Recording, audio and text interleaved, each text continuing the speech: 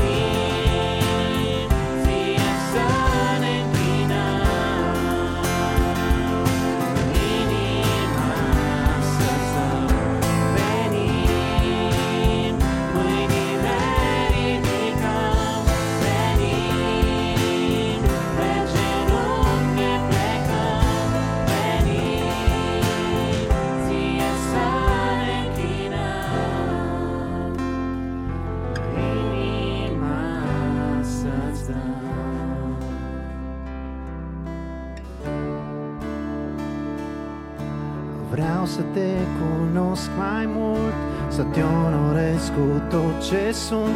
Vreau să fac doar voia ta, să fac doar voia ta.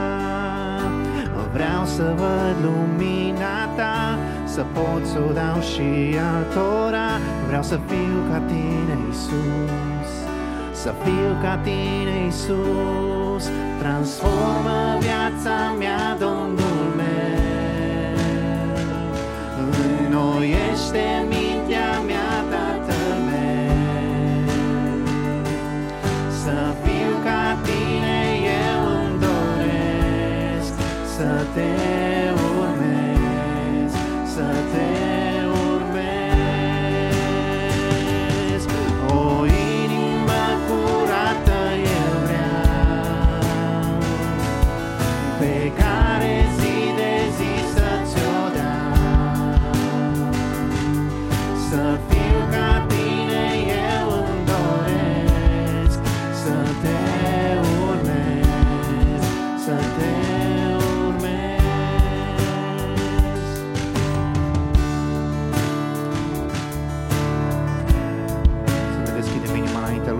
căutăm în dimineața aceasta. Vreau să te cunosc. Vreau să te cunosc mai mult, să te onorez cu tot ce sunt. Vreau să fac doar voia ta, să fac doar voia ta. Vreau să văd lumina ta, să pot să-o dau și altora.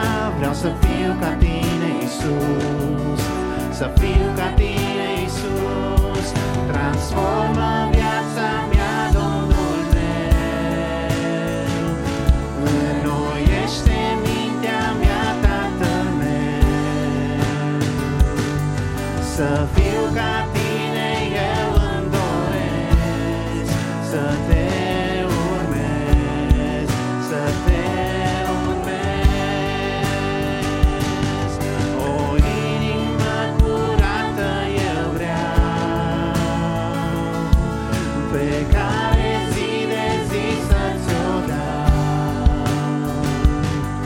Să fiu ca tine, eu îmi doresc, să te urmez, să te urmez.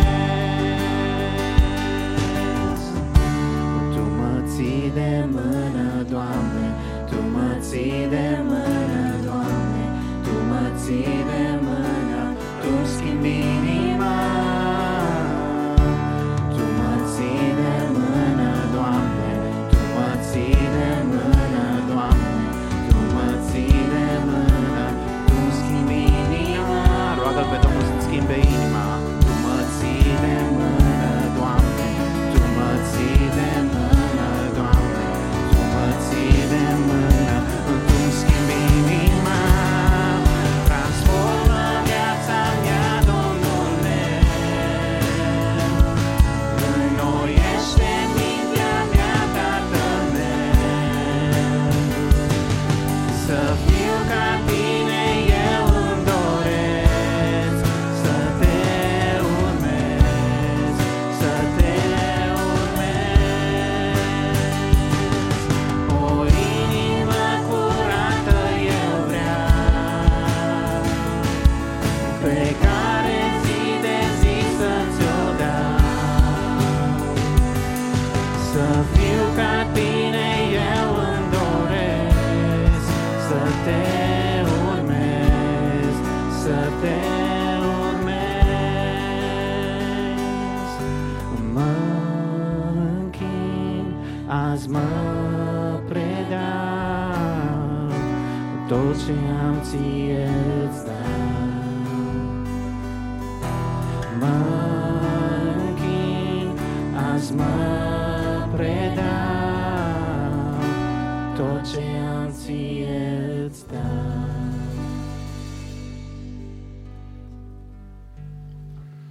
Good morning, church.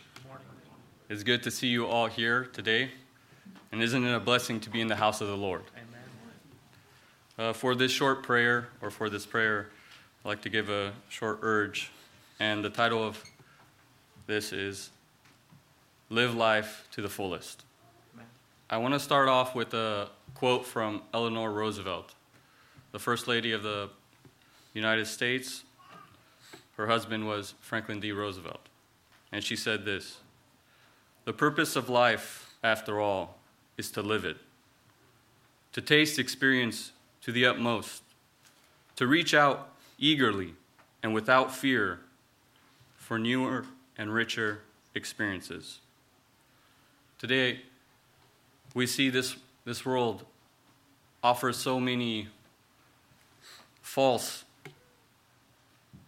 purposes, so many things that give temporary joy. But we know that God gives the true joy and true purpose in life. Yes. And today I want to talk about living life to the fullest for God. You see, in Psalms chapter 16, verse 11, it says this: "You make known to me the path of life. In your presence there's fullness of joy. At your right hand, pleasures forevermore." As well as in Jeremiah 29, verse 11, it says, For I know the plans I have for you, declares the Lord, plans for welfare and not for evil, to give you a hope and a future.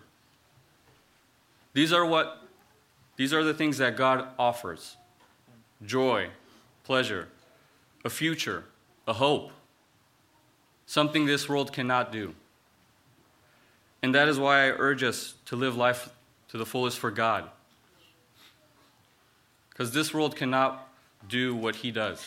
He cannot offer what He gives. And so I have a question for us. Do we currently live our lives for ourselves or for God? Do we go day by day just trying to live life, just trying to focus on ourselves, our wants, our desires? Or do we seek God? Do we try to experience life to the fullest? Because that's something only God can offer. Another encouragement we find in Psalms 139, verses 13 through 16. And it says this: For you formed my inward parts. You knitted me together in my mother's womb. I praise you, for I am fearfully and wonderfully made. Wonderful are your works. My soul knows it very well. My frame was not hidden from you when I was made in secret, intricately woven in the depths of the earth. Your eyes saw my unformed substance. In your book were written, every one of them, the days that were formed for me, when as yet there were none of them. In this verse, we see that God has a plan for each and every day of your life, my life. Why don't we try to seek that out? Why don't we try to see what God has in store for us each and every day? Though it may be a simple, small thing, I think we can find a lot of joy in that. And through living life, shouldn't we have this ambition to seek God? A while back ago at one of the summit camps, I was having a discussion with God during the morning discipleship. You could either go in a group or you could go by yourself and just talk with God and go through the pamphlet that they handed out. And as I was talking with God, something came up in me, and I was being as sincere as I could. And I told God, if I'm to live for you, I want to have one of the greatest impacts in your kingdom. And I know that's a tough thing to ask for, but don't you want more than just to be on the sidelines? Don't you want to be at the forefront? Don't you want to see what God has in store? And what much more joy is there than to be in God's presence, to be in His path? And I think that's the ambition we should have for this life. Why not? Why not? Many of us may succumb to fear, to laziness. But in 2 Timothy chapter 1, verse 7, it says, For God gave us a spirit not of fear, but of power and love and self-control.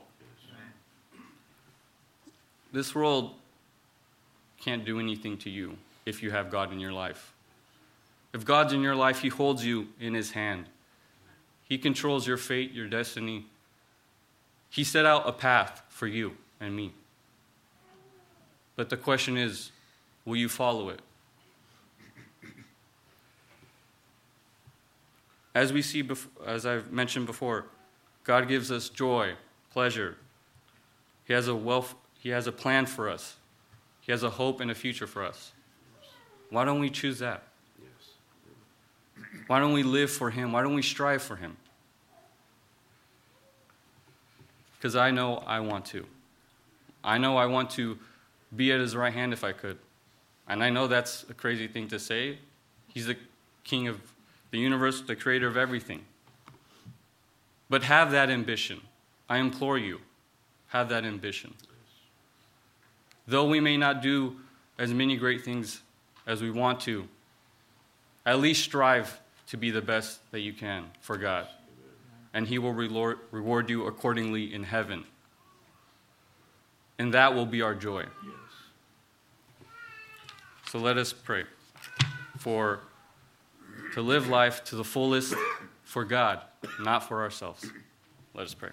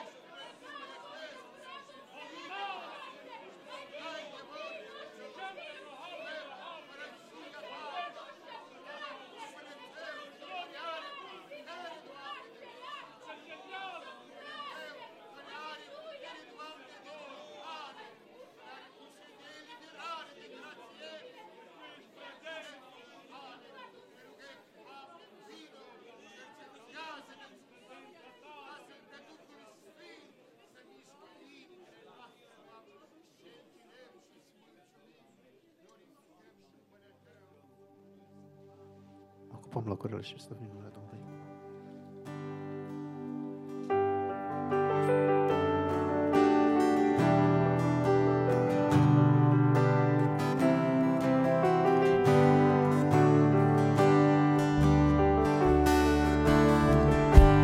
Când eu sunt slab, tu mă întărești.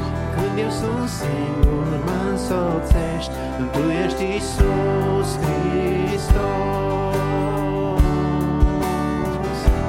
Gândindu-mă mereu la tine, am pace în suflet pe deplin.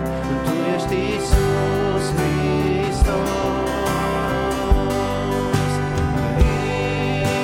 Iisus, miel divin, fii glorificat.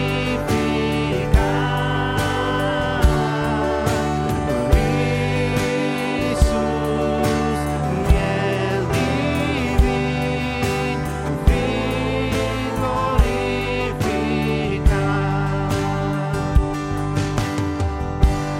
Atât de mult tu m-ai iubit, că ai venit și ai murit.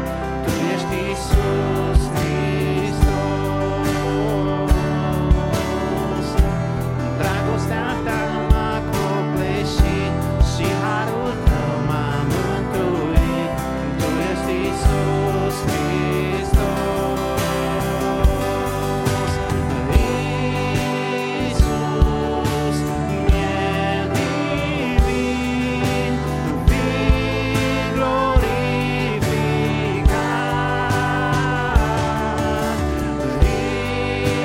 Iisus, miel divin, fii glorificat.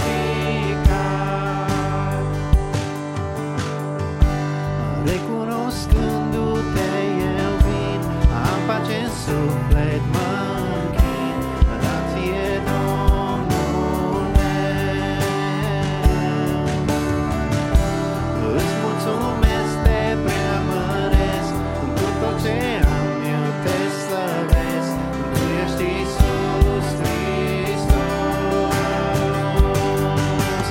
Iisus, miel divin, fii glorificat.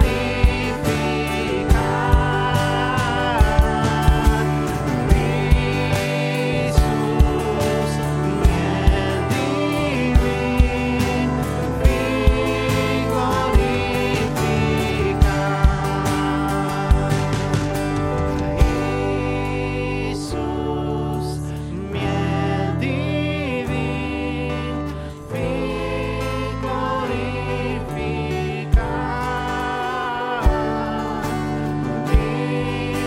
Iisus, miel divin, fii glorificat.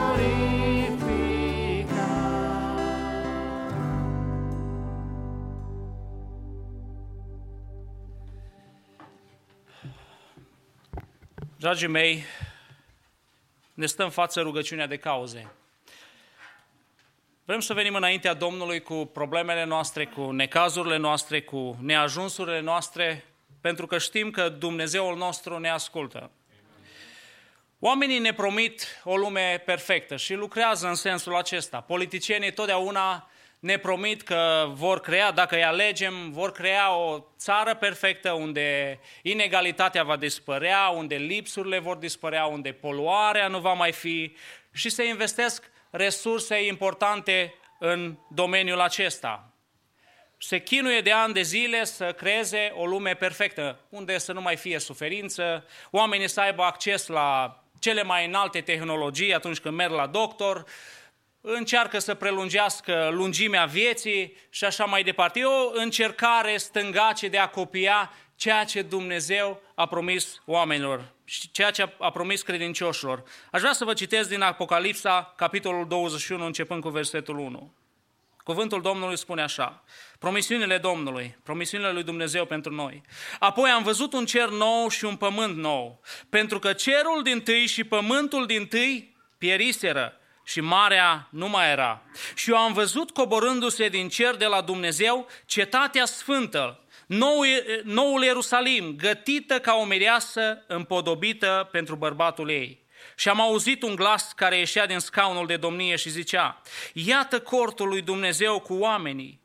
El va locui cu ei și ei vor fi poporul lui și Dumnezeu însuși va fi cu ei.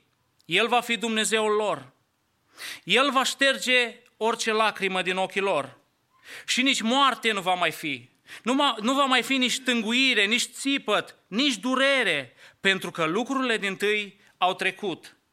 Cel ce ședea pe scaunul de domnie a zis: iată, eu fac toate lucrurile noi, și a adăugat: scrie, fiindcă aceste cuvinte sunt vrednice de crezut și adevărate. Amin. Aceasta este promisiunea lui Dumnezeu pentru oamenii credincioși. Dragii mei, atunci când pierdem din vedere promisiunea lui Dumnezeu, a acelui loc perfect, unde boală nu mai este, unde grijuri nu mai sunt, unde moarte nu mai este, cu siguranță, dacă pierdem acest aspect din vedere, atunci când ne copleșesc problemele și vin necazurile în viața noastră, disperăm. Și ne uităm la oamenii din jurul nostru și vedem cât de disperați sunt atunci când pierd ceva, când își pierd locul de muncă, când pierd pe cineva, recurg la tot felul de gesturi nenormale. Dar noi care suntem copiii lui Dumnezeu avem această promisiune a unui loc perfect. Dar mai știm că Dumnezeu a îngăduit să trăim pe pământul acesta plin de suferință, plin de probleme. Nu cred că este om pe pământul acesta și cel mai bogat om de pe planetă trece prin probleme. Are probleme, are frici, are lucruri pentru care se teme. Pentru că Domnul Iisus ne-a spus: pe pământ veți avea necazuri. Va fi un loc al necazului. Oamenii spun că toate problemele, încălzirea globală, toate problemele sunt din cauza omului, din cauza consumului de benzină, din cauza consumului apei și așa mai departe. Dar cuvântul lui Dumnezeu ne spune că toate problemele noastre se trag din cauza neascultării lui Adam și Eva, din cauza păcatului. Dar avem promisiunea aceasta a lui Dumnezeu, că noi, credincioșii lui, chiar dacă trăim pe un pământ plin de necazuri, atunci când vom apela la El, El ne va răspunde. M-am uitat la câteva cazuri din Sfânta Scriptură și am observat câteva lucruri. M-am uitat la Agar. Agar l-a născut pe Ismael, primul fiu al lui Avram. Vedem că după ce Sara i-a născut pe Isaac, a început să încolțească în inima ei gelozia. Gelozia că există posibilitatea ca Ismael să moștenească toată moștenirea lui Isaac. Și vedem cum Sara îl pune pe Avram să o fugărească, să o alunge pe Agar. Și Dumnezeu îi spune lui Avram să asculte. Și o vedem pe Agar, vedem imaginea aceea unei mame cu copilul într-un pustiu, resursele s-au terminat, apă nu mai avea și a pus copilul și se uita la el cum își dădea viața. Apoi m-am uitat la Ilie, un om care a slujit pe Dumnezeu, prin care Dumnezeu a lucrat, a văzut minunile lui Dumnezeu și la un moment dat îi spune: Doamne, ia-mi sufletul. Își dorea să moară, spune cuvântul lui Dumnezeu. Apoi m-am uitat la Iov, la neprihănitul Iov, un Bill Gates al zilelor lui. Un om care și-a pierdut dintr-o dată și pentru el era inexplicabil cum a fost posibil lucrul acesta. El, un om neprihănit, și-a pierdut familia, și-a pierdut averea, și-a pierdut faima, influența. Și ajunge singurul lucru pe care să-l mai aibă un ciop cu care se scărpina de bubele pe care le avea pe el. M-am uitat la Daniel, un om care l-a slujit pe Dumnezeu, ajunge în groapa cu lei. Dar m-am uitat la un lucru comun pe care toate aceste povestiri pe care vi le-am spus, istorii biblice, le au în comun: Dumnezeu. La Agar, în suferința ei, striga către Dumnezeu și Dumnezeu, spune cuvântul lui Dumnezeu, că a auzit strigătul ei. S-a prezentat la ea. Ea a deschis ochii să vadă un izvor. La Ilie, în depresia pe care el o avea, în dorința lui de a muri, Dumnezeu se coboară, vine la el, trimite îngerii lui. La Iov, spune cuvântul lui Dumnezeu, că Dumnezeu s-a coborât în mijlocul furtunii lui Iov, în mijlocul încercării lui Iov, și Dumnezeu a fost cu Iov. Daniel, vine împăratul și îl întreabă: Daniele, Dumnezeul pe care l-ai slujit și îl slujești, te-a scăpat el? Și răspunsul a fost, da, împărate, m-a scăpat. Dumnezeu a fost acolo. Dumnezeu este întotdeauna cu omul care suferă. Întotdeauna când ființa umană a fost zguduită de experiența suferinței, Dumnezeu s-a coborât și a fost cu omul. Chiar dacă nu-L vedem, chiar dacă nu-L simțim poate, dar Dumnezeu este cu noi. Richard Wurmbrand a scris o carte cu Dumnezeu în subteran, povestind experiențele din pușcărie care nu au fost ușoare. Ascultam un interviu cu un evreu care a scăpat de la Holocaust. A fost doar un copil, 10 ani, când familia lui a fost luată de prin Maramureș, cred că, și dusă la Auschwitz. Și îl întreba băiatul care a luat un interviu, ce te-a făcut? Cum de-ai reușit să supraviețuiești? A reușit și a supraviețuit. Și el a spus, divinitatea. Dumnezeu este întotdeauna cu noi, dragilor. Să nu uităm lucrul acesta, că indiferent de problemele și situațiile în care imposibile câteodată, fiorii morții poate ne bat la ușă, poate pericolul de a ne pierde geabul, așa cum cel mai mare pericol al zilelor noastre pentru cei credincioși este să-și piardă geabul. Ne uităm cu frică, fiecare ne uităm. Oare ce se va întâmpla? Dar să nu uităm că Dumnezeul căruia îi slujim ne va scăpa, ne va răspunde în mijlocul furtunii, va fi cu noi. De aceea aș vrea să venim în dimineața aceasta cu tot ceea ce avem noi pe suflet, cu toate problemele noastre, cu toate încercările noastre și aș vrea să le aducem înaintea lui Dumnezeu, conștienți că Dumnezeu ne ascultă. Dragilor, aș vrea să ne rugăm pentru sora Maria Chira, care săptămâna viitoare va avea o intervenție la genunchi. Apoi aș vrea să ne rugăm pentru familia Câmpianu din Chicago, Florinel și Michel. Tatăl fratelui Florin a plecat la Domnul. Ne rugăm pentru familie, am înțeles că vor să călătorească spre România, să ne rugăm pentru ei. Apoi pentru fratele Marius Lunga din Detroit, a cărui socru a trecut la Domnul din cauza COVID. Și sunt atât de multe familii afectate de acest virus care trec prin aceste momente de despărțire, de boală, să ne rugăm, pentru că fiecare știm în cercul nostru astfel de familii. Apoi ne rugăm pentru recuperarea rapidă a fratelui Daniel Moga, care a avut o operație. Să nu uităm să ne rugăm pentru băiatul Filip Dunca, de 12 ani, care are leucemie. Dumnezeu să se îndure, Dumnezeu să dea resurse familiei să poată trece prin această încercare, să-i întărească. Să ne rugăm pentru bătrânii bisericii, pentru frații noștri care poate nu se mai pot deplasa, poate acasă pe un pat și așteaptă îndurarea și izbăvirea lui Dumnezeu.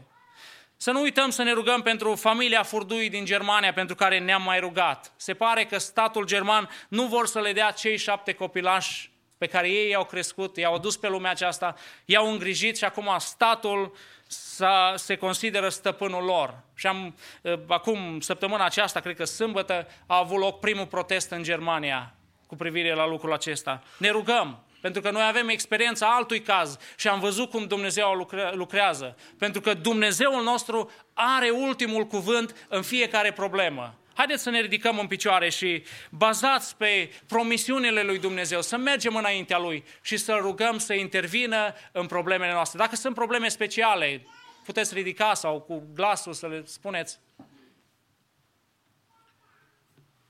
Dumnezeu să se atingă de fiecare dintre noi. Haideți să ne rugăm. Doamne, venim.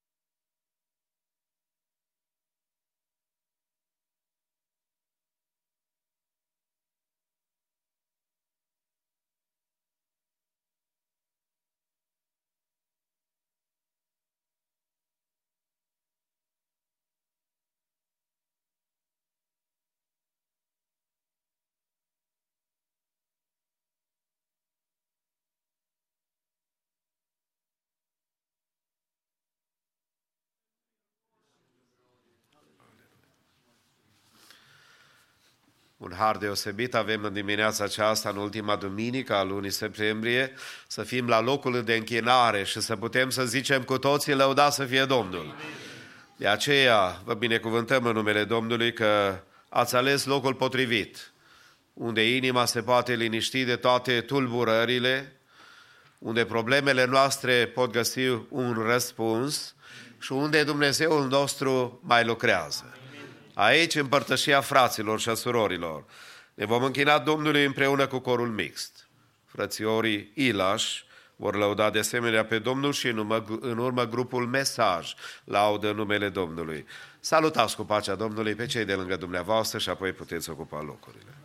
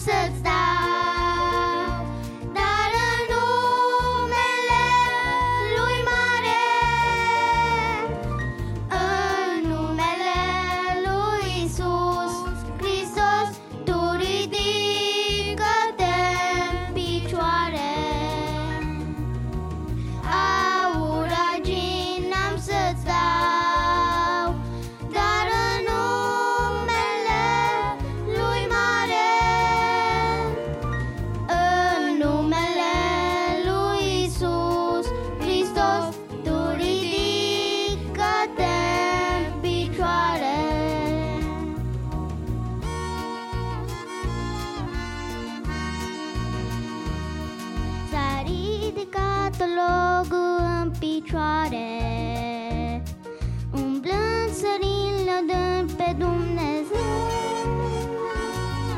A fost atunci o zi de sărbătoare și pentru tine este dragul meu. Aur, argint am să-ți dau, dar în numele Lui Mare, în numele Lui Iisus Hristos, tu ridică-te în picioare. Aur, argint am să-ți dau, dar în numele Lui Mare, în numele Lui Iisus Hristos, tu ridică-te în picioare.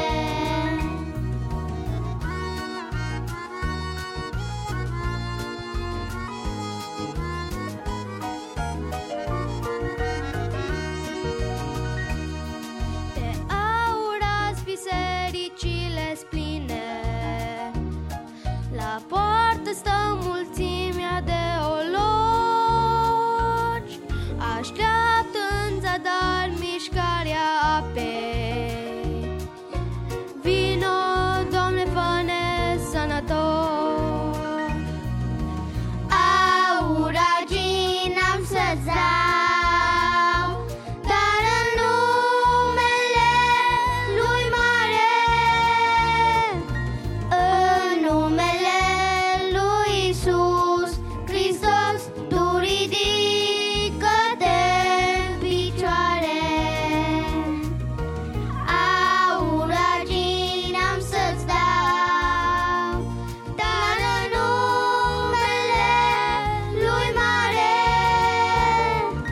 în numele Lui Iisus Hristos, tu ridică-te în picioare.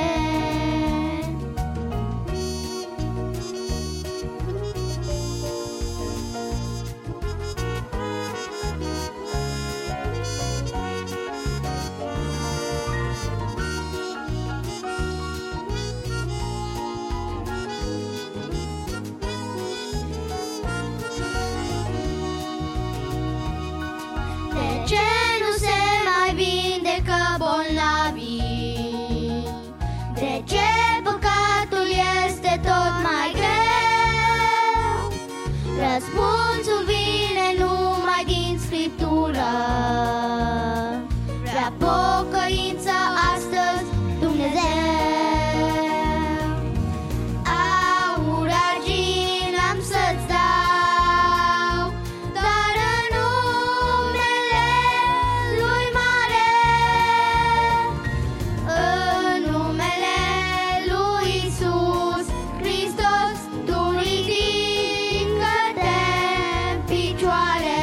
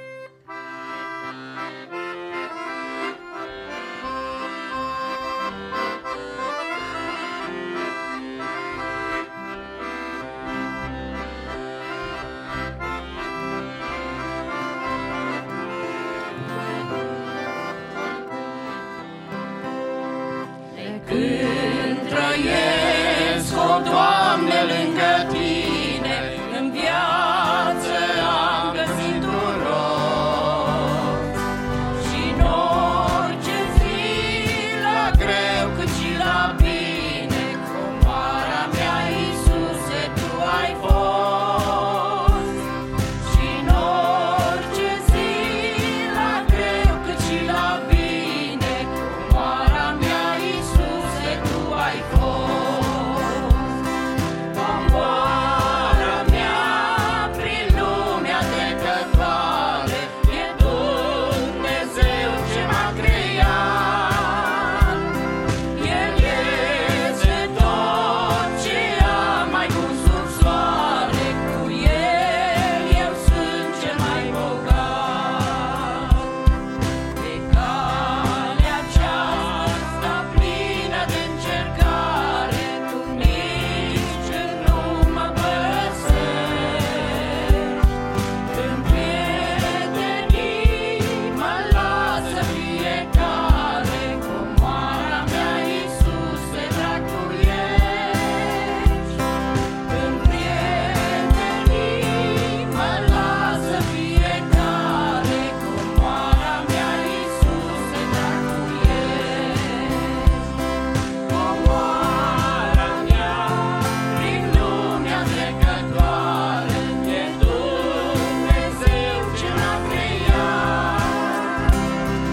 El este tot ce am mai bun sub soare, cu El eu sunt cel mai bogat.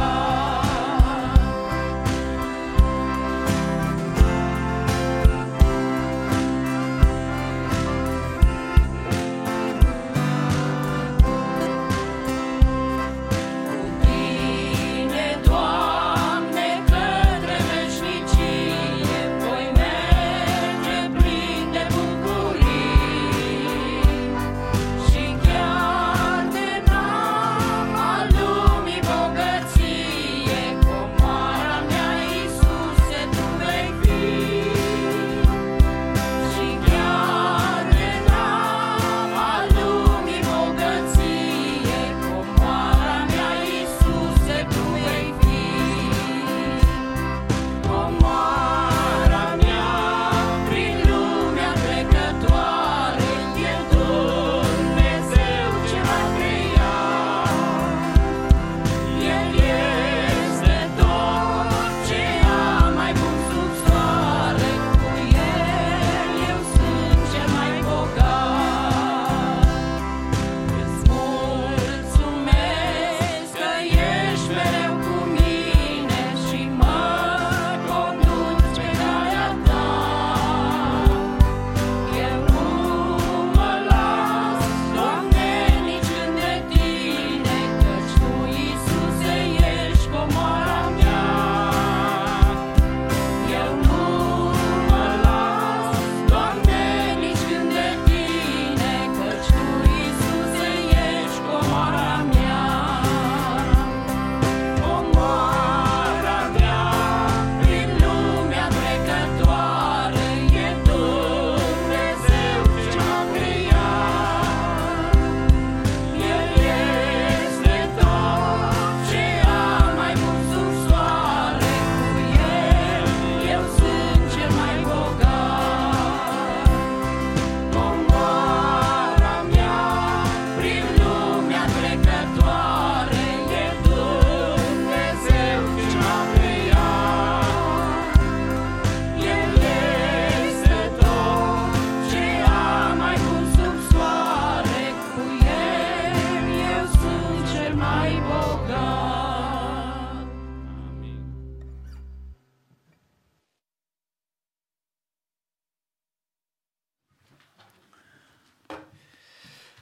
Aduceți însă la casa visteriei toate zeciuielele, ca să fie hrană în casa mea. Puneți-mă astfel la încercare, zice Domnul oștirilor, și veți vedea dacă nu vă voi deschide zăgazurile cerurilor și dacă nu voi turna peste voi belșug de binecuvântare. Amin. Pentru că dorim binecuvântarea lui Dumnezeu, vrem să facem o lucrare, colecta, și îi invit pe frații responsabili cu lucrul acesta să vină în față și cântăm o cântare.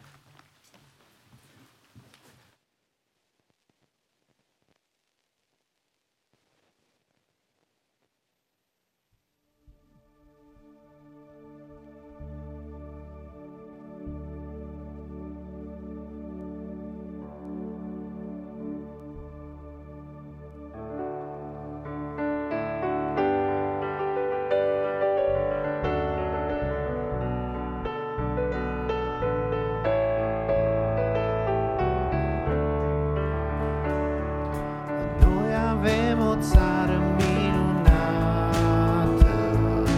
țara noastră nu-i de pe pământ. E acolo în slava mult visată, e Ierusalimul nou și sfânt Ierusalim, cu temelii de iaspis, o ce tot sfânt de tine ne-a legat. Noi despre tine cântăm și noaptea în vis, Ierusalim e sfânt și minunat. Către tine în continuu zboară dorul nostru fără de sfârșit. Am e dor de tine a noastră țară, de Ierusalimul pregătit. Ierusalim, cu temelii de iaspis, o ce dor sfânt de tine ne-a legat. Noi despre tine cântăm și noaptea în vis, Ierusalim e sfânt și minunat. Adă, Doamne, ziua minunată, când acasă la tine vom sosi, să privim cetatea mult visată, pe care tu ne-o vei pregăti. Ierusalim, cu temelii de iaspis, o ce dor sfânt de tine ne-a legat. Noi despre tine cântăm și noaptea în vis, Ierusalim e sfânt și minunat. Ierusalim, cu temelii de iaspis, o ce dor sfânt de tine ne-a legat. Noi despre tine cântăm și noaptea în vis, Ierusalim e sfânt și minunat.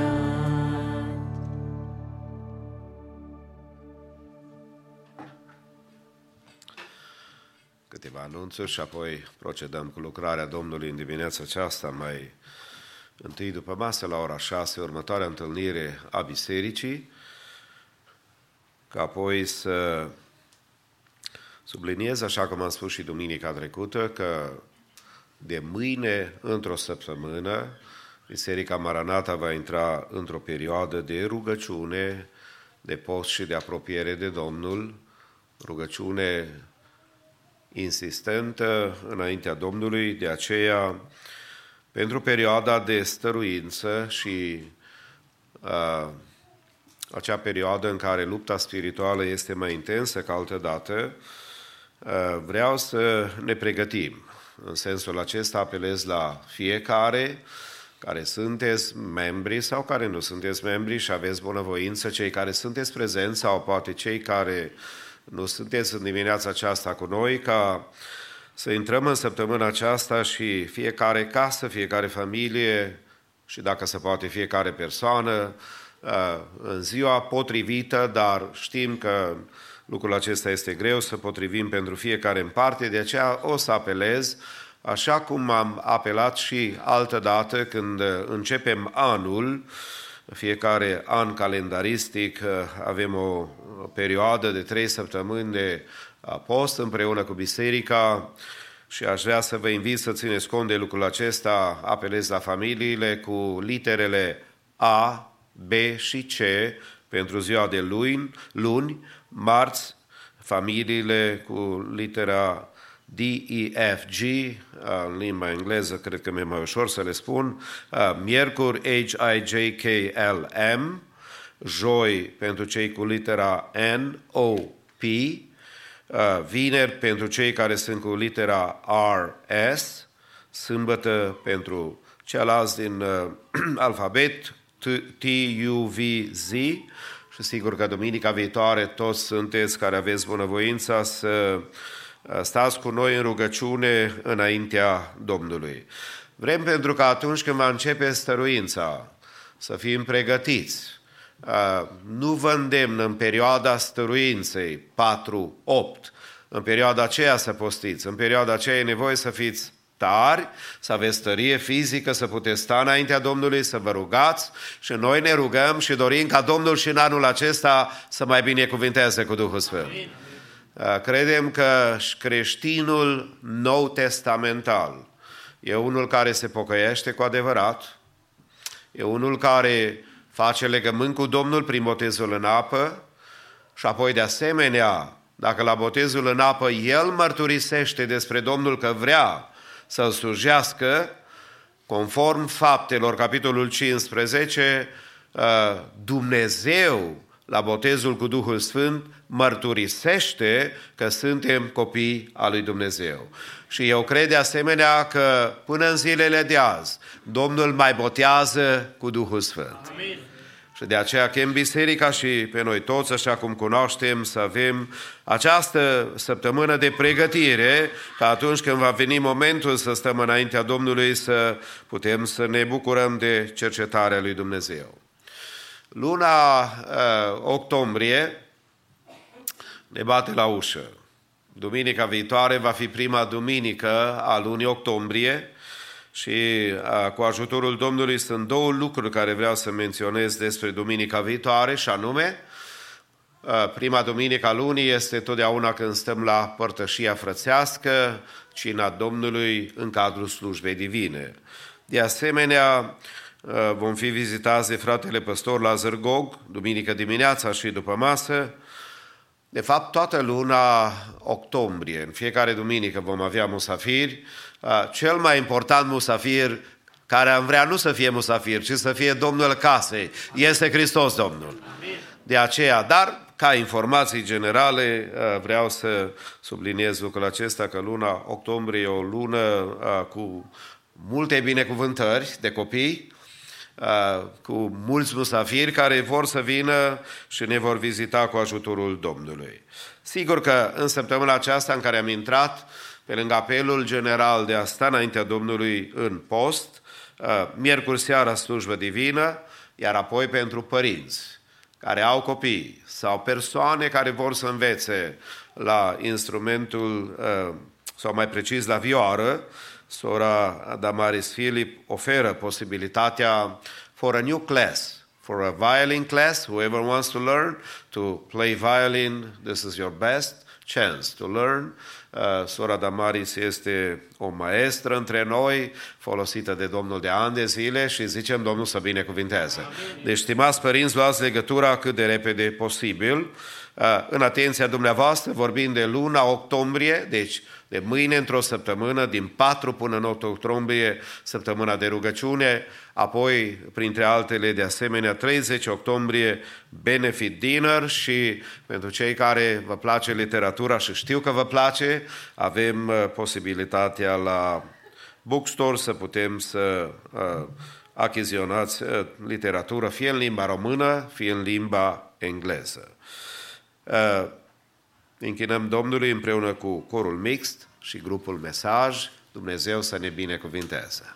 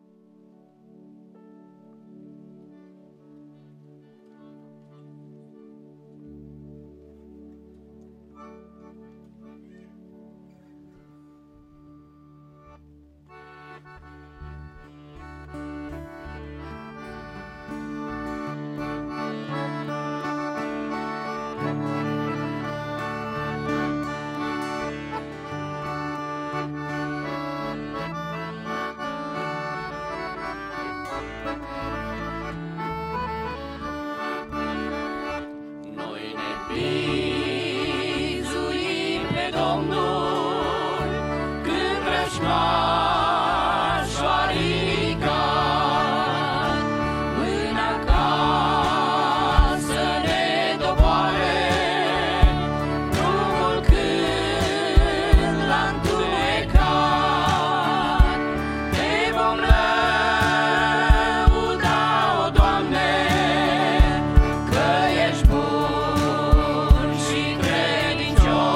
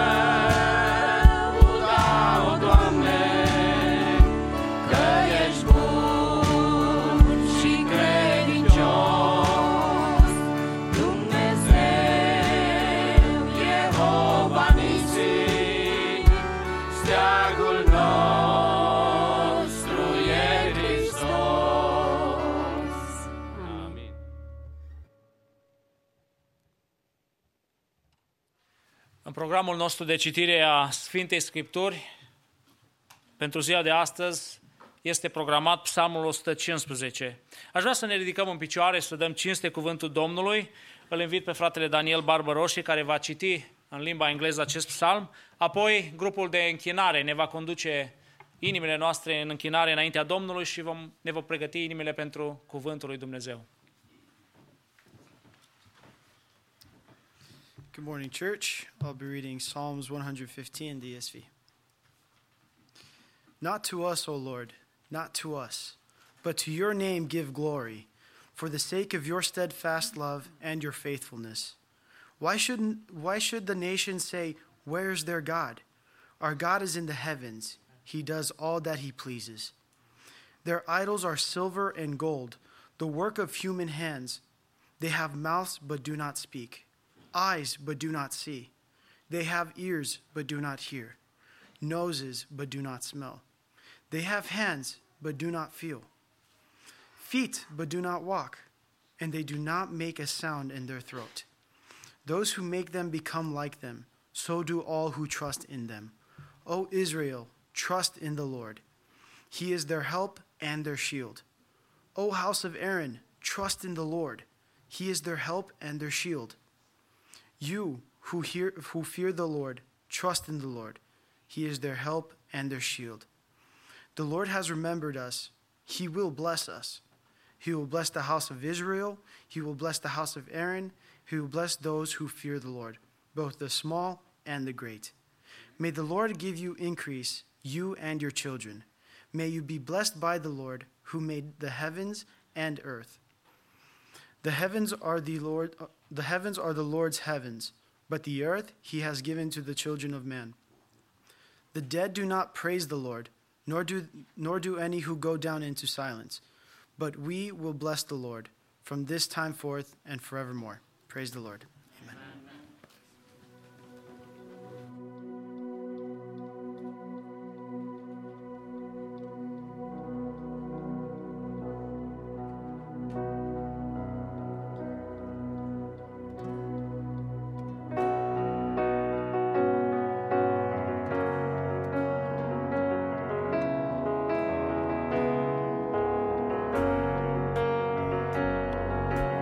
Doamne, ți-aducem închinare, Dumnezeu puternic și sfânt. Ți-aducem slavă și onoare, căci Tu ai spus, eu sunt acel ce sunt. Numele Tău e minunat, numele Tău e adevărat, în numele Tău e tot ce se poate spune. Numele Tău e minunat, numele Tău e adevărat, numele Tău mai presus de orice nume. În fața Ta se pleacă toate, pământul și cerul sublim. Venim și noi cu inimile noastre să Te lăudăm, să Te slăvim. Numele Tău e minunat, numele Tău e adevărat, numele Tău e tot ce se poate spune. Numele Tău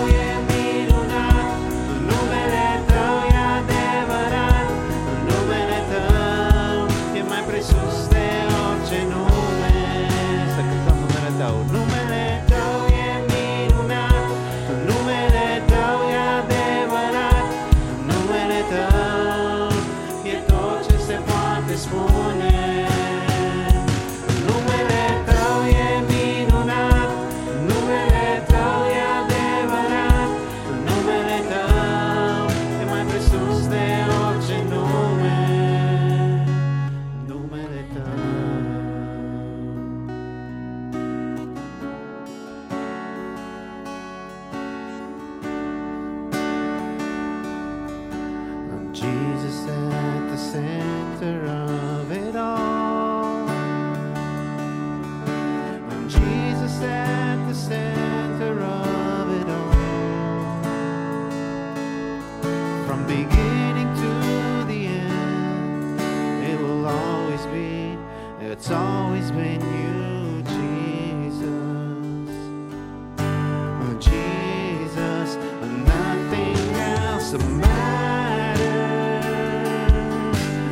Nothing in this world will do.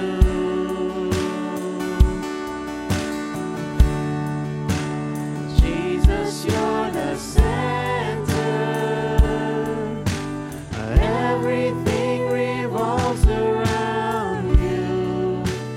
Jesus, you. Jesus, be the center of my life. Jesus, be the center of my life. From beginning to the end, it will always be, it's always been you, Jesus. Jesus, nothing else matters, and nothing in this world will do.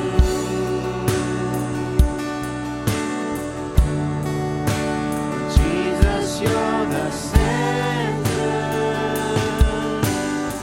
Everything revolves around you. Jesus, you. From my heart to the heavens, Jesus, be the center. It's all about you. Yes, it's all about you. From my heart to the heavens, Jesus, be the center. It's all about you. Yes, it's all about you. Let's see if we can sing this together. Jesus, be the center of your church. Jesus, be the center of your church. And every knee will bow, and every tongue shall confess you, Jesus. Jesus.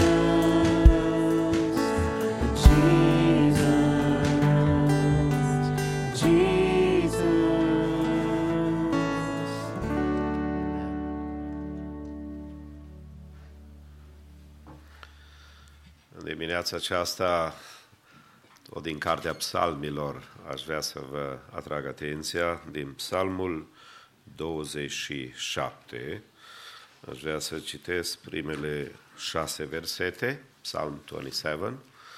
Să ascultăm cuvântul Domnului, o declarație a omului lui Dumnezeu, David, unde declară așa: Domnul este lumina și mântuirea mea.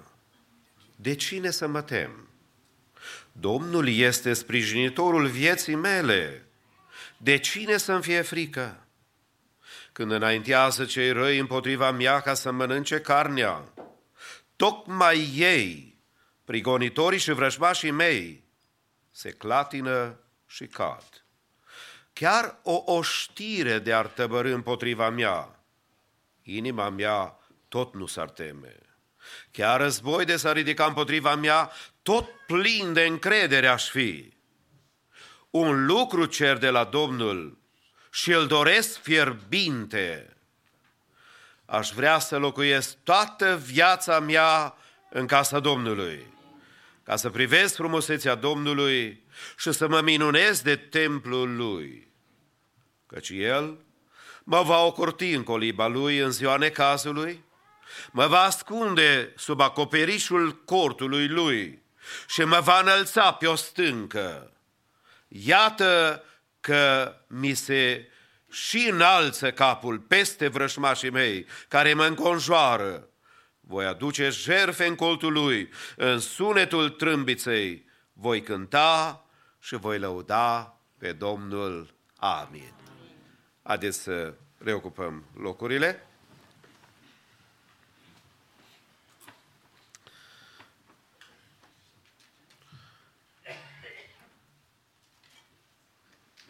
N-avem detalii despre circumstanțele când David a scris sub inspirația Duhului Sfânt psalmul acesta, dar se pare că David era într-o situație în care dușmanii îl urmăreau. Viața lui a fost totdeauna între maxime foarte mari și de asemenea minime profunde, adică de la momente de înălțare deosebită la momente, cum a declarat și în Psalmul 23, când a umblat prin valea umbrelor morții. Sigur că David, ca om al lui Dumnezeu, s-a bucurat de victoriile pe care Domnul le-a dat, de acele biruinți pe care Dumnezeu le-a îngăduit ca să le aibă și acele momente de exaltare deosebită în care a putut să mulțumească lui Dumnezeu de tot ce Domnul a îngăduit în viața lui.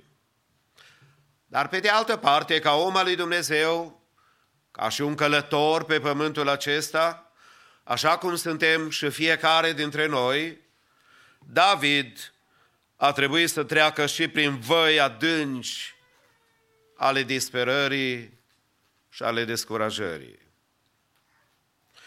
Cu toate acestea a existat o constantă asigurătoare în viața lui, ceea ce l-a ajutat ca să depășească momentele grele, și anume relația lui cu Dumnezeu a fost ceea ce l-a ajutat în toată viața pe care el a avut-o de călătorie. S-ar putea ca unii dintre noi să avem experiența intensității relației noastre cu Dumnezeu pe care a avut-o David.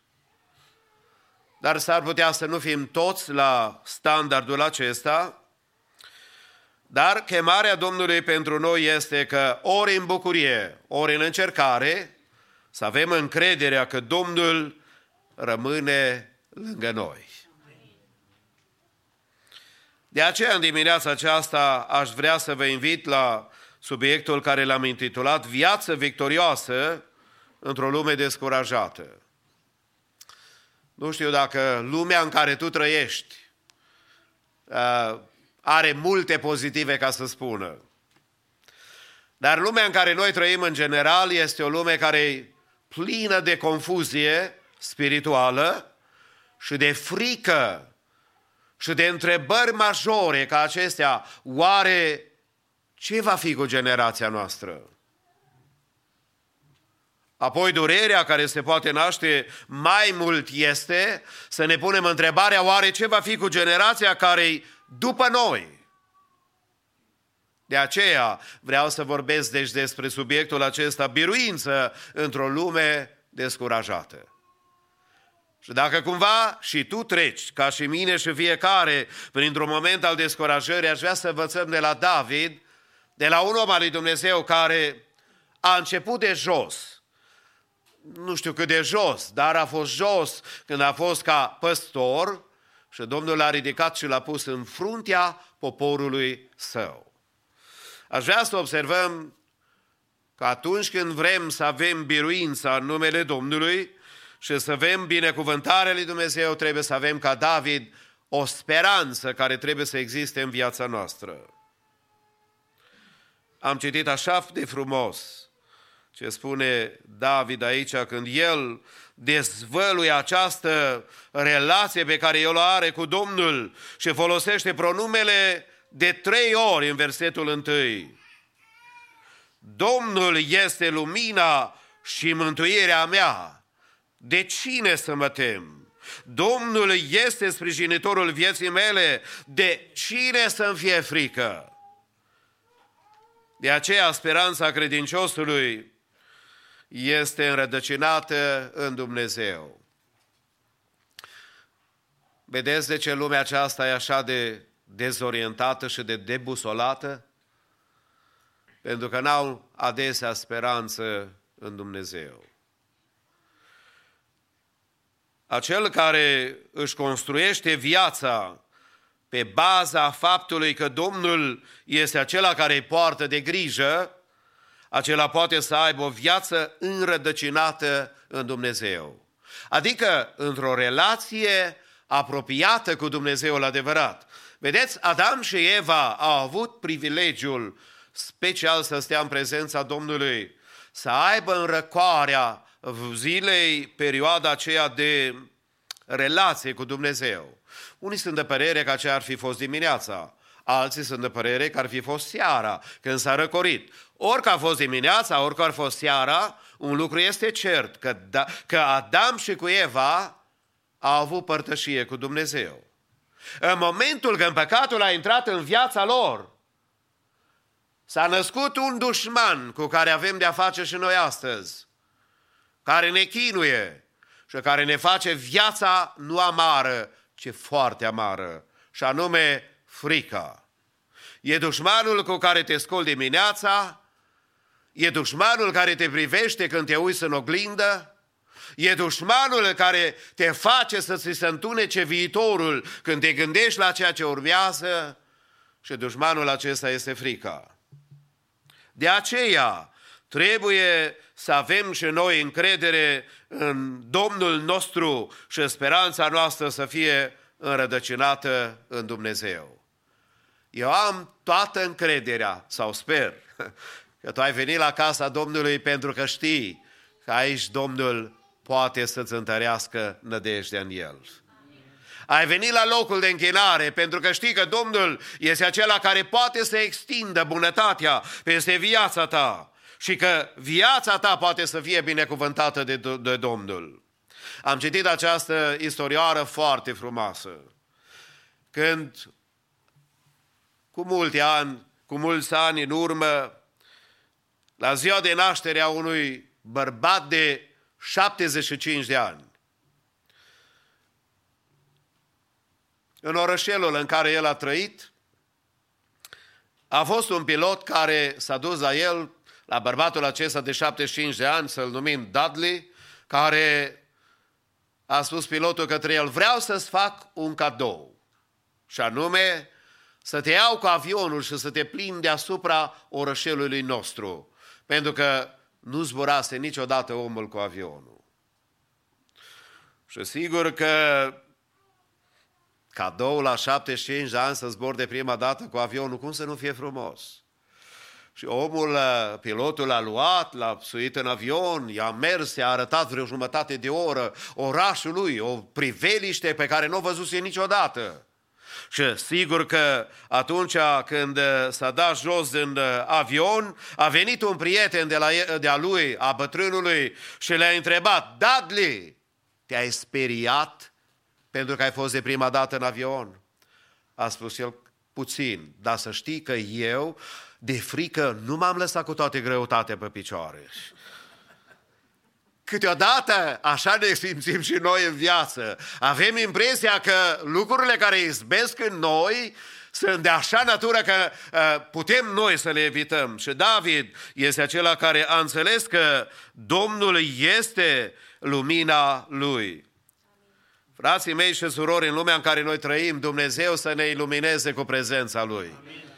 Pentru că avem așa de mare nevoie de prezența Domnului care să ilumineze întunericul nostru, întunericul personal și câteodată al familiei și câteodată al bisericii și, de ce nu, al societății în care noi trăim.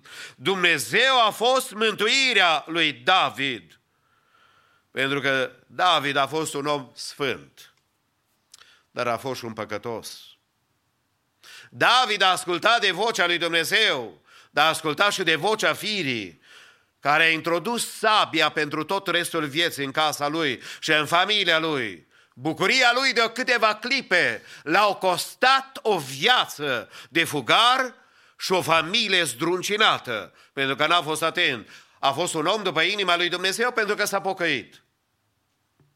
Natan, care i-a dus mesajul că a păcătuit înaintea lui Dumnezeu, putea să fie omorât right away dacă David nu era om al lui Dumnezeu. Dacă Domnul n-ar fi fost bun față de fiecare dintre noi, în dimineața aceasta n-am fi aici, dar suntem aici, pentru că bunătatea Domnului s-a extins și peste noi. Pentru că vedem că bunătatea lui Dumnezeu este peste viața noastră. De aceea speranța lui David a fost înrădăcinată în Dumnezeu, apoi a fost întărită de puterea lui Dumnezeu. Când înaintează cei răi împotriva mea ca să mănânce carnea, tocmai ei, prigonitorii mei, vrășmașii mei, se clatină și cad. Ai și tu dușman care te atacă? Nu cumva se numește COVID? Nu cumva se numește frica că ce se va întâmpla cu tine și cu viitorul tău? Aici David dezvăluie vremuri de înfrângere, când avea impresia că va fi înfrânt. Ca inamicul își invada viața și un singur lucru îi venea în minte: sigur viitorul meu și viața mea va fi distrusă. Nu cam așa gândim și noi adesea în viață, în acele vremuri de atac din partea celui rău. Avem nevoie să ne bucurăm de gândul că Domnul este de partea noastră. Este bine să-ți umpli inima dimineața când te scoli de bunătatea lui Dumnezeu și de îndurarea lui Dumnezeu. E bine să-ți pleci inima înaintea lui Dumnezeu în rugăciune, în părtășie cu El și să spui: Doamne, ziua aceasta care mi-ai dat-o, ajută-mă să mă bucur că Tu ești lângă mine. Și ziua ta va fi binecuvântată. Vor fi momente când noi ne vom simți că inamicul vine și împotriva noastră. Indiferent ce imagine poartă a lumii de afară, poate câteodată a relațiilor nesănătoase dinăuntru, chiar din biserică sau din familie, a situațiilor grele prin care trecem, dar speranța lui David a fost înrădăcinată în Dumnezeu, în faptul că Domnul de asemenea îl întărește în momente când are nevoie. Și apoi învingătoare prin pacea lui Dumnezeu. Spunea David în versetul 3: chiar o știre de-ar tăbărâ împotriva mea, adică ar veni împotriva mea, inima mea tot nu s-ar teme. David, chiar așa relație ai tu cu Dumnezeu? Să vezi dușmanii care vin și tu să nu te temi? Probabil că și-a adus aminte David de ziua când trebuia să meargă să lupte cu bărbatul acesta care era înalt și avea o suliță foarte puternică. S-a dus în fața împăratului, sigur că i-a plăcut oferta, nu? Că toți ceilalți i-au spus: cine merge să lupte dacă îl învinge și îl omoară pe Goliat? Împăratul îi dă fata de nevastă. Pe cine n-ar vrea să fie ginerile împăratului? Și să-i mai spună încă ceva: no tax for the family. Amen, și eu sunt de acord. However, împăratul ăla care să ne scutească de taxe pe noi is gone. Relax. Și David s-a dus și a spus: împărate, eu sunt gata să mă duc să lupt. Dar știți dumneavoastră, Saul s-a gândit la el din punct de vedere omenesc strategic, i-a spus: uite, tu nu poți să lupți, ești un copilaș, n-ai experiență. I-a dat hainele lui, sabia lui și David umbla ca un manechin, așa cu unii care încearcă să imiteze pe alții. Nu sunt ei îmbrăcați în Duhul lui Dumnezeu, sunt îmbrăcați în ideile altora și fotocopiază pe alții, umblă ca și alții și gândesc ca și alții. David spune: nu pot să mă duc la război așa îmbrăcat. Le-a dat jos și a luat praștia cu straița lui, cu backpack-ul lui și o merg la război. Și nu trebuie să mai spun, că așa îmi place comentatorul acela care spunea, zice: da, no wonder că David l-a omorât pe Goliat, pentru că a fost așa de mare, n-avea cum să nu lovească. He could not miss him, he was so big. Dar vreau să spun că atunci când Domnul este lângă tine, îți dă pacea care întrece orice pricepere. Și poate în dimineața aceasta tu ești tulburat. Poate Goliatul tău nu-i mare, e foarte mare. Și ai impresia că te va distruge în mod sigur. David s-a dus la război, îmbrăcat în pacea care ți-o dă Dumnezeu în momentele acestea care treci prin momentele de încercare și a trebuit să-L înalțe pe Domnul, pentru că el a putut să spună: chiar o știre de-ar tăbări împotriva mea, inima mea tot nu s-ar teme. Chiar război de s-ar ridica împotriva mea, tot plin de încredere aș fi. Întrebare: încredere în El ori în Dumnezeu? Tu în cine te încrezi? În resursele tale? În capacitatea ta? În viziunea ta? În înțelepciunea ta? Dacă da, să știi că foarte bine faci o vreme, dar vine momentul când vei fi ca David, înconjurat de dușmani, și atunci asigur că noi trebuie, ca și David, să ne ajute Dumnezeu să ne încredem în El. Pentru că El e acela care se poate ocupa și să avem încredere în vremurile noastre de nevoie în Domnul. Fie vremea aceasta în care noi trăim o vreme în care Dumnezeu să ne fie ajutorul nostru. Să avem inima plină de pace, că El ne-a programat sau predestinat sau ne-a ales, să zic așa, să ne naștem în perioada aceasta și să ne dăm seama că Cel care ne poate purta de grijă ca părinților noștri, străbunicilor noștri, bisericii sale, Cel care poartă de grijă este Domnul. Dacă vrei o viață binecuvântată, umple-ți inima de speranță pe care trebuie să ți-o dea numai Dumnezeu. Orice vârstă ai avea, oricine ești, în orice condiții financiare sau probleme de sănătate ai avea, în numele Domnului doresc fiecare să ne ajute Domnul să ne încredem în El.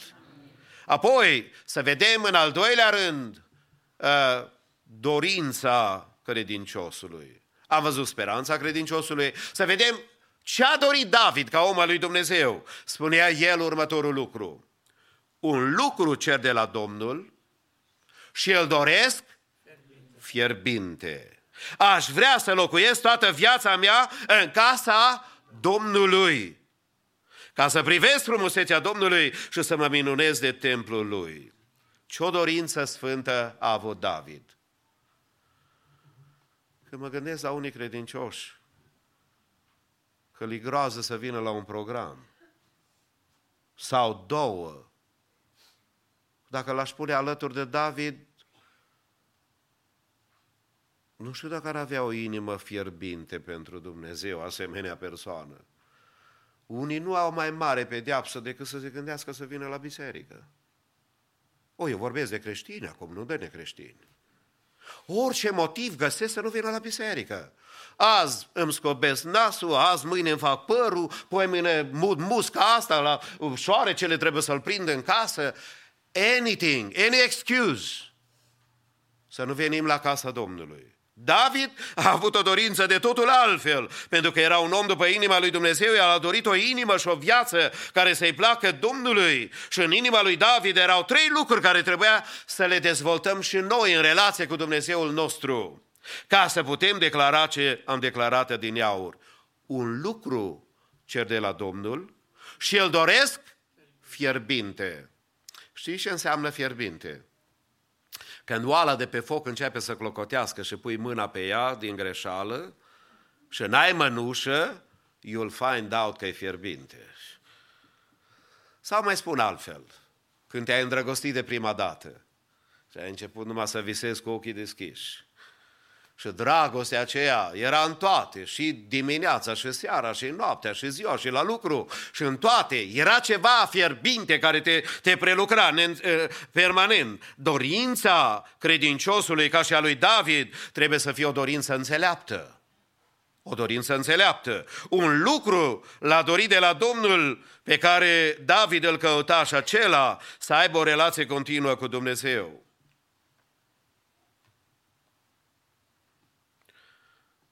Ar fi fost mai ușor să dorim și noi în viață numai biruinți, bogăție, și să uităm de relația care e cea mai importantă cu Dumnezeu. El a dorit să-și construiască o viață pe Domnul mai degrabă decât de plăcerile lumii acesteia. a unei vieți de binecuvântare și de apropiere de Dumnezeu, pentru că viețuirea victorioasă necesită o inimă înțeleaptă, o inimă care caută și dorește pe Dumnezeul meu. Un lucru cer de la Domnul și am o dorință extrem de înfocată când mă gândesc la lucrul acesta. De aceea David este un exemplu de urmat. Și nu societatea care e plictisită sau biserica și oamenii care sunt plictisiți de casa lui Dumnezeu. Știți dumneavoastră că una dintre cele mai mari probleme pe care noi le avem, Biserica Domnului din secolul 21, este că nu-L mai vedem pe Domnul în biserică? Că avem social life. Avem mentalitatea de piață. Mă duc la biserică dacă primesc ceva. Unde în Biblie scrie așa ceva că tu trebuie să primești? În Biblie scrie că noi trebuie ca să-L urmăm pe Domnul și dacă trebuie să ne dăm chiar viața pentru împărăția Lui. Cine vrea să mă urmeze, spunea Domnul Iisus, să-și ia plăcerile în fiecare zi, să vină cum vrea, când vrea să se închine, nu. Ce spune Hristos Domnul, cine vrea să mă urmeze, să-și ia o evanghelie fără de cruce. E o evanghelie falsă. O evanghelie a plăcerilor și a mângâierilor mele personale în închipuirile mele, nu evanghelia lui Hristos. Da, e o evanghelie, pentru că Pavel spune Galatenilor, dacă vine altcineva să vă predice o altă evanghelie, să fie anatema, adică despărțit de Hristos. Pentru că și noi, în vremea în care trăim, să ne ajute Dumnezeu să citim Evanghelia corect. Amin. Mai spunem o dată amin. Amin. Pentru că prea mulți nu vin la casa Domnului să-L vadă pe Domnul. Prea mulți vin to feel good. I feel so good. Unde scrie în Biblie că you have to feel good? What do I get? Dacă primești mântuirea, ai primit absolut superlativul de la Dumnezeu. Dar mântuirea e un dar pe care trebuie să-l menții. Și de la Adam și Eva trebuie să învățăm că darul pe care ți-l dă Dumnezeu trebuie să-l păzești și că Adam și Eva în grădină trebuie să lucrezi. Pentru că ai ceva de păstrat. Dumnezeu ți-a dat mântuirea și toți cei mântuiți să zică lăudat să fie Domnul. Amin.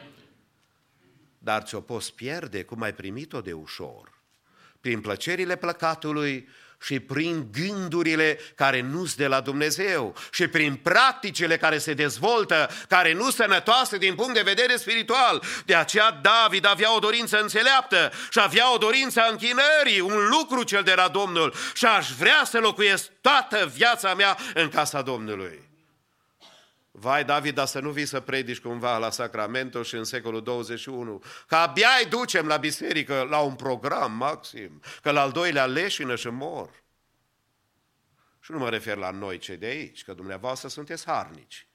Eu mă refer la societatea în care noi trăim, care au atâtea biserici, unde oamenii de toate vor să facă în casa lui Dumnezeu. Singurul lucru ce cere Domnul nu vor să facă, să se roage. Căci casa mea se va numi o casă de dans, de petreceri, de mâncare, de socializare. No! Toate-s bune la locul lor. Și noi le practicăm și noi le dorim. Dar în primul rând trebuie să dorim să avem rugăciuni care să ne rugăm ca Domnul să le asculte. Amin. Să avem nevoi pe care Domnul să ia aminte de ele. De aceea a avut o dorință a închinării. Te întrebi tu când vii la biserică. Vii cu gândul să te închini?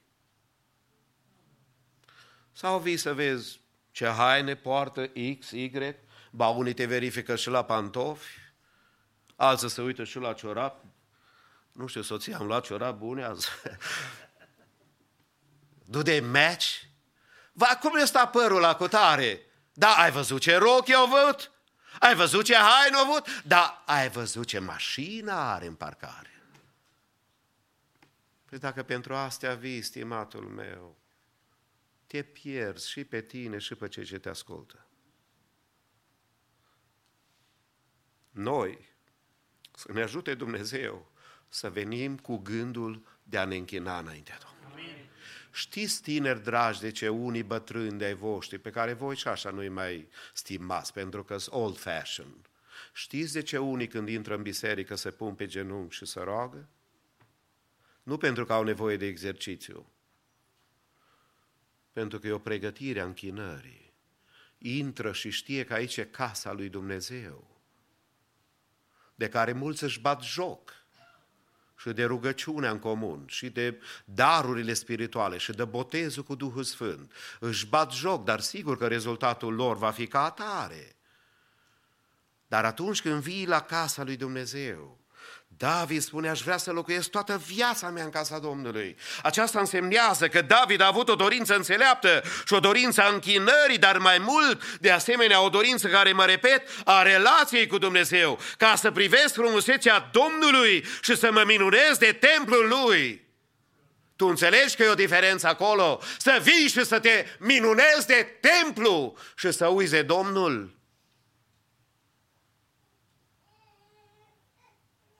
Că închinarea noastră nu trebuie să fie legată de ceea ce izbește în toate bisericile catolice. Primul lucru care te întreabă, dar vezi tu ce catedrală îi?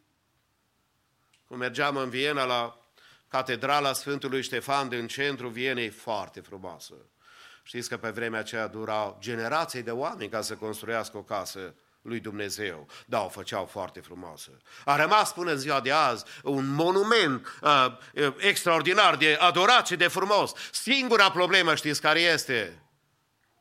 Că 99.9 e goală. Că nimeni nu se duce la casa lui Dumnezeu să privească, cum spune David, frumusețea Domnului și să mă minunez de templul Lui. Frumusețea nu-i templu, frumusețea-i Domnul. Amin. Dacă tu vii și te uiți numai la oameni și la cine ce vorbește, la vorbe, la discuții, vii gol și pleci mai gol de aici. Pentru că dorința lui David a fost ca să aibă o relație cu Dumnezeu, să vadă frumusețea lui Dumnezeu. Și mulți au pierdut în vedere această nevoie mare. Când vin la casa lui Dumnezeu, vin să mă închin și să văd frumusețea Domnului.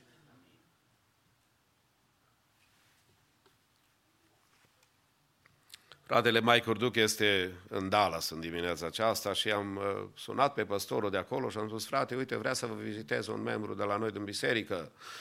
De cântat nu cântă, dar în rest toate le face. Zice, știu familia Hurduc. Zic că îl recomand, e un frate de-al nostru, e în biserică. Dar zice, frate, eu sunt plecat din oraș. Mulți din biserică sunt plecați. Nu știu dacă o să-i placă la noi la biserică. I-am spus, nu. Mike, eu cred că dacă vrea să meargă la voi la biserică, nu se duce să vă măsoare cât de mare e clădirea.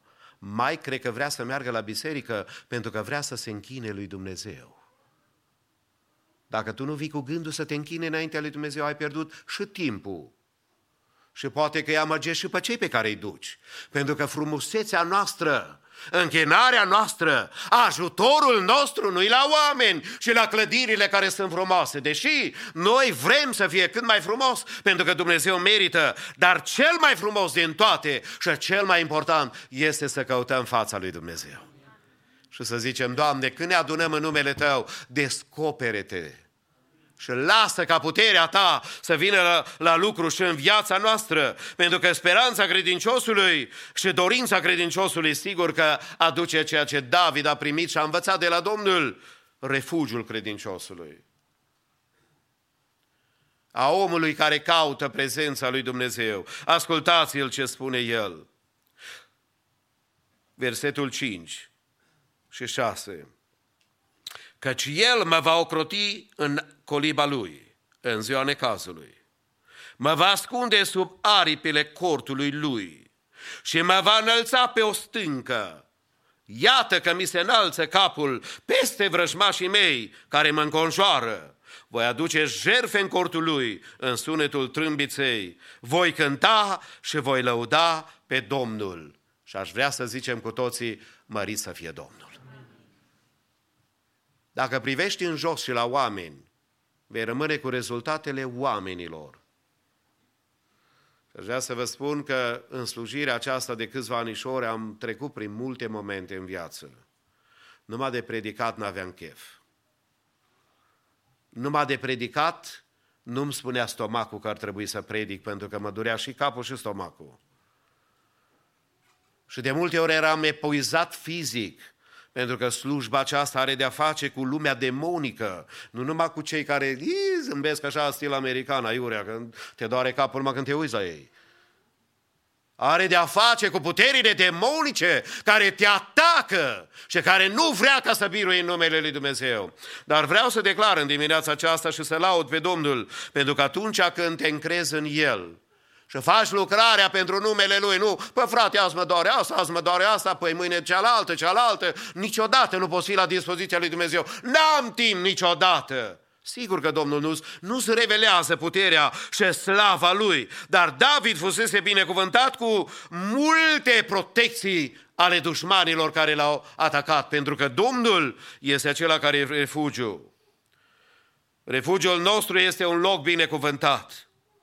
Sigur că, spunea David, El mă va ocroti în coliba Lui în ziua necazului. Coliba la care se referă David este un fel de tent care mergem noi camping. Și atunci când era atacat, era într-un loc de siguranță. Un loc unde binecuvântarea lui Dumnezeu a fost peste viața lui. Era în cortul lui Dumnezeu, în coliba lui. N-ai vrea tu când vin încercările în viață să știi că Domnul este acela care te ocrotește?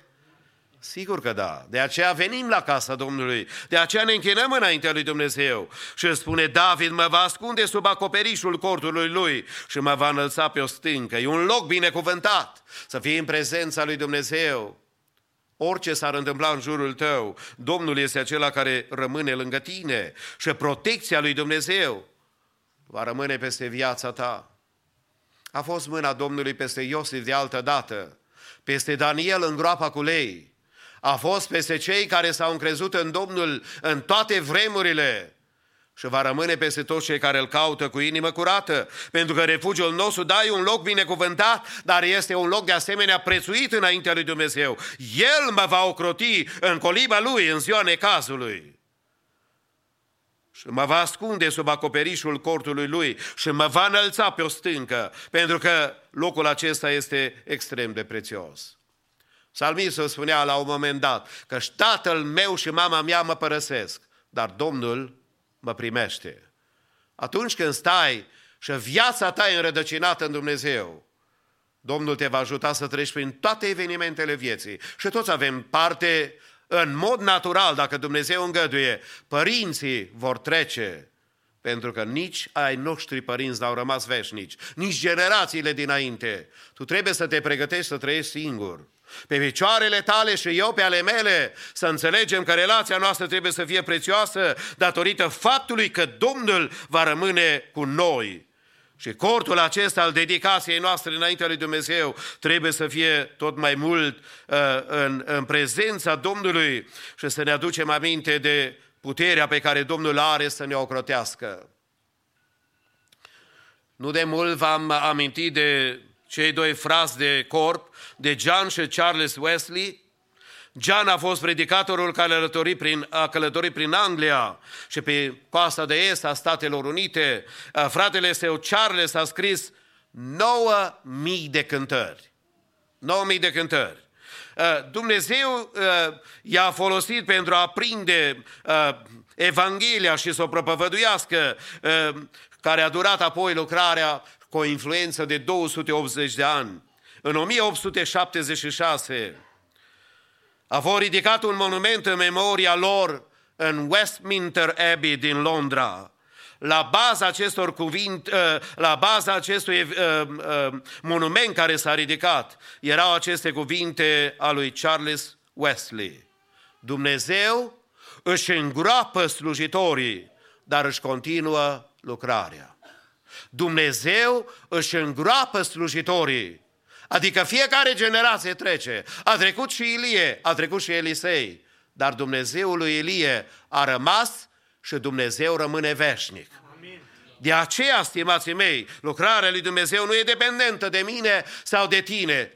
Lucrarea lui Dumnezeu e dependentă de prezența lui Dumnezeu. Refugiul nostru, da, e un loc binecuvântat, e un loc în care e prețios și să învățăm să fugim la picioarele Domnului, dar trebuie să fie și un loc preferat, adică să-L caut. Înainte de toate, să-L caut pe Dumnezeu. El mă va așeza pe stâncă.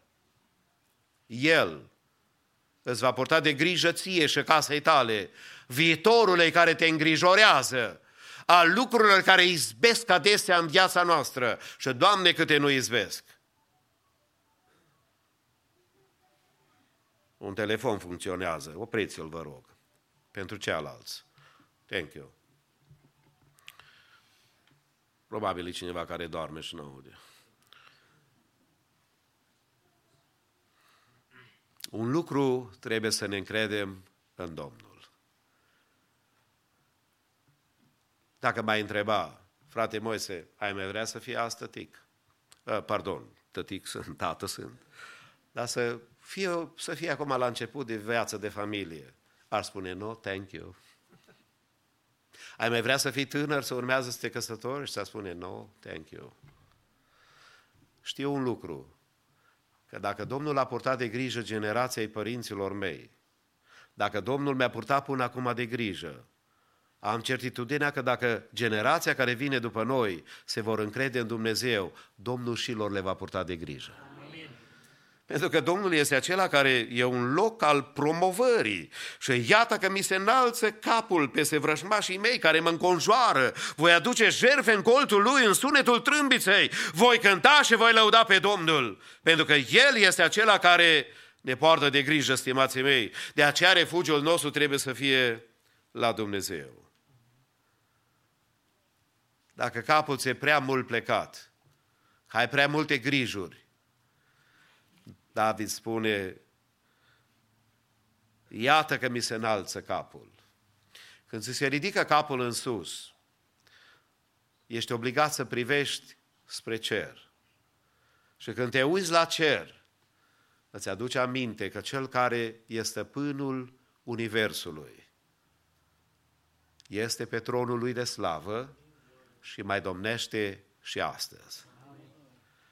El este acela care a ținut universul și David se bucurase de victoria asupra dușmanilor săi, fiind ridicat în poziția despre care spune el că Domnul i-a ridicat capul. Iată că mi se înalță capul, pentru că atunci când Domnul este lângă tine și te ajută și în viață progresezi cu Dumnezeu, toate lucrurile ajung cu bine la capăt. Pentru că Domnul este acela care te poate binecuvânta. Poate că tu ești în dimineața aceasta chiar într-o bătălie și vezi dușmanii care înaintează asupra ta, poate asupra casei tale, poate asupra viitorului tău, a gândurilor care vin și îți apare această ceață și îți pui întrebarea, oare ce va face Dumnezeu? Dacă te încrezi în El ca și David, de altă dată vei avea în numele Domnului biruința de care ai nevoie. Și în dimineața aceasta, în concluzie, vă binecuvintez și din toată inima Dumnezeu să vă poarte de grijă. Amin. El poartă de grijă, dar tu trebuie să te încrezi în El și să stai la dispoziția lui Dumnezeu. Pentru că dacă în dimineața aceasta e cineva aici și nu are o relație sănătoasă cu Dumnezeu, a privit prea mult la templu și prea puțin la Domnul, e vremea să schimbi prioritățile. Să cauți fața lui Dumnezeu și la locul de închinare și la locul de proslăvire să spui, Doamne, eu caut fața Ta. Am nevoie în casa mea de mâna Ta, Doamne. Nu de ce spun de vrăjmașii și dușmanii și lumea. Am nevoie de mâna Ta ocrotitoare să fie peste ființa mea, peste casa mea și peste viitorul meu. Aș vrea să facem o rugăciune să ne încredem în Domnul. Amin. Și oricât de mulți ar fi dușmanii care te atacă, în numele Domnului declarăm biruință în dimineața aceasta. Amin. Domnul să ne ajute. Ne ridicăm cu toții și într-o rugă comună mulțumim Domnului pentru dimineața aceasta. Tatăl nostru.